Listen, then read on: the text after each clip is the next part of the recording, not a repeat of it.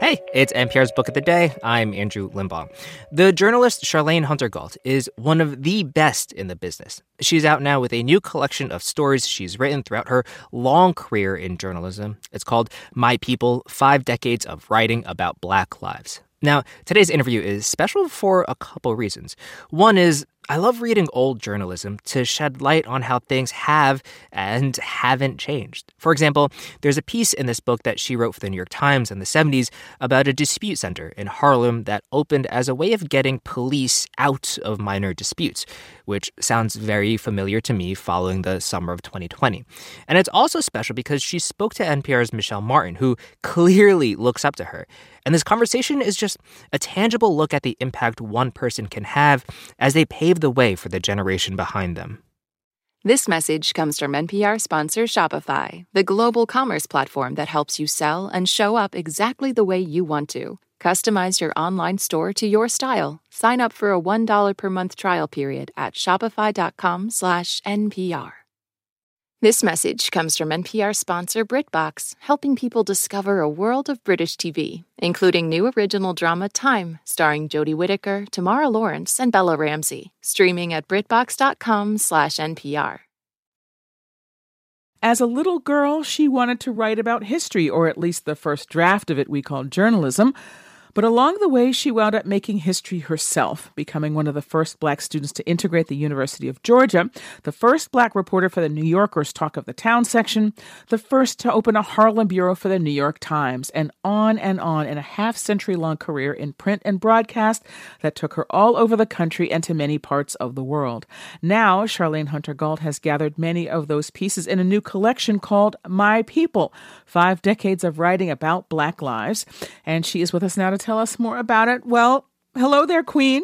Thank you so much for talking with us. Well, it's so glad to be back together with you. Long time. Too long. And actually, I have to say, just in the spirit of full disclosure, it's very strange to think about interviewing you because without you, there is no me. I mean, there have always been, Black journalists. Frederick Douglass was a journalist in a way, but you are one of the first to write for and report for the kinds of prestige, so-called white outlets that previously did not have a place for Black journalists. So I really don't know how I can start this conversation without saying thank you. Well, thank you for thinking about it and doing that kind of research. You are a real good journalist, as I've known all along.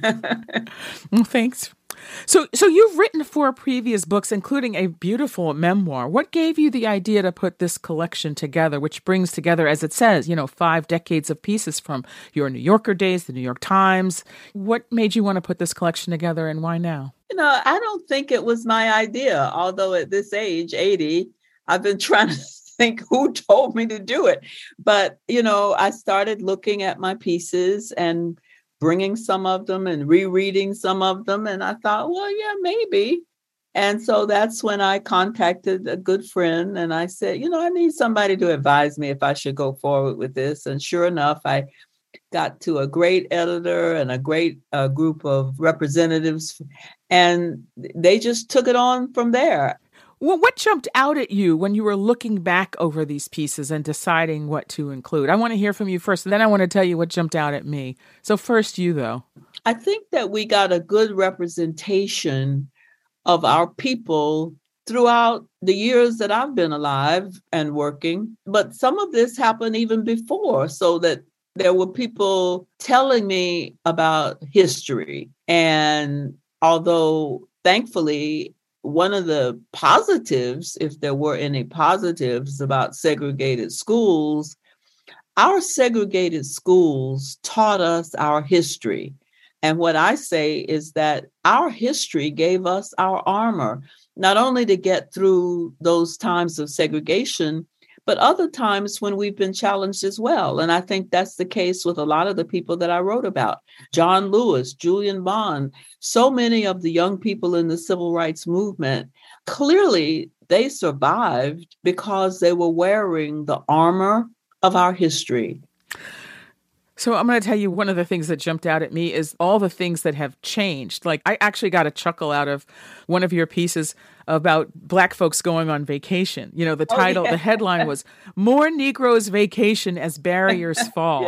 And I was like, that was hilarious. I mean, and it was hilarious, but it wasn't. I mean, in the sense that people were talking about the places that they could go, where they felt comfortable, where they felt like they wouldn't be treated poorly. So there was that sort of undertone of, okay, let me find a place that I can go where I'm going to be treated the way I want to be treated. So there was that. And then one of the pieces you wrote was about a program honoring Langston Hughes at Columbia University, and it featured an interview with a teacher who was fired for teaching a poem by Langston Hughes in his class. Right.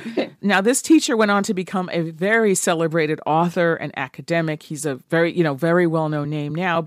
But here we are again, teachers being fired for teaching certain authors. And I don't know. I wonder if that jumped out at you too and how you felt about that. You know, I grew up in the Deep South. But when I got to New York and other places in the North, I realized that while there was law against Black people in the Deep South, there was discrimination and segregation in the North, which came to be called in some quarters Up South. So, you know, what goes around comes around. And I think the hope that I find in these challenging times is in our history, because we have overcome so many things going back to the 1600s and all the way up through the civil rights movement and even later than that. We have overcome. Moreover, there are many Black people today, well, quite a few actually, I don't know how many equals many, who are prospering. At the same time, by every situation we're experiencing, Black people and people of color in particular are at the bottom. And that tells us that while there has been progress, as we used to say back in the day, we got to keep on keeping on. Do you have someone in mind that you hope will pick up this book, leaf through it? Like, how are you hoping people will read it and use this work? I'm hoping that everybody in the world will read my book, but I especially hope that young people will read it because, you know, there's one piece in there, I don't know if you got to it, where I visited some young people who were in an after-school program, all Black, and they woke up in tears the day after the election of the former president. And this was very close to that election. And so I had to talk to them about our history and about how no matter who might be in charge, they still have a role to play, just as their parents and grandparents did, or those who were the ages of their parents and grandparents. And it was a wonderful time because it became clear to me the more I talked to these young people and the more we all started to smile, because, you know, I love cracking jokes from time to time. But I realized that here was a situation where these young people were so depressed because they weren't happy and their parents weren't happy with who won the election. But I also told them there's going to be another time for you to make a difference. And this is how you make a difference. And if you look at articles in the book, you will see how people made a difference. That was Charlayne Hunter-Gault, the Emmy-winning journalist. Her latest book is a collection of her writings. It's called My People, 5 Decades of Writing About Black Lives. Charlayne Hunter-Gault, thank you so much for talking with us, and thank you for all of your work over the years, and thank you for your time today. It's been a delight to speak with you again. Thank you, Michelle. And you keep on keeping on, too. We need people like you in our profession. Oh, well, thank you for that.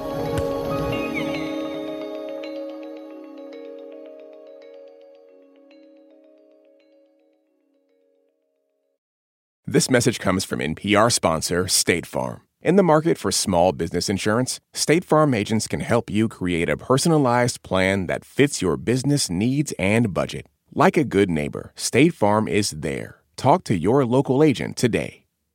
Support for NPR and the following message come from Saatva. Saatva luxury mattresses are every bit as elegant as the most expensive brands, but because they're sold online, they're about half the price. Visit SAATVA.com/NPR and save an additional $200. Is it possible to engineer our way out of the climate crisis? Some entrepreneurs want to shoot particles into the stratosphere to combat global warming. Experts say regulations on this technology aren't keeping up. The world of solar geoengineering on the latest episode of The Sunday Story from NPR's Up First podcast.